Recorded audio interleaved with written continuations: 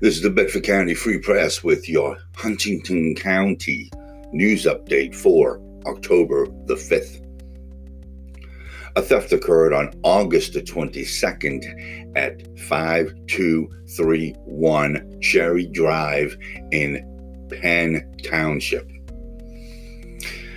75-year-old Darlene Wallace of Huntingdon reported that someone stole her computer tower from her residence. It was an HP tower valued at $200.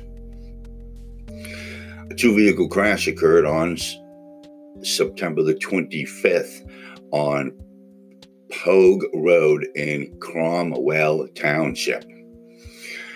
20-year-old Sean Hoffman of Orbezonia, Pennsylvania, operating a 1990 Honda Accord, struck a 1996 Peterbilt operated by Storm Rank, 24 years old, of McVeighttown, Pennsylvania.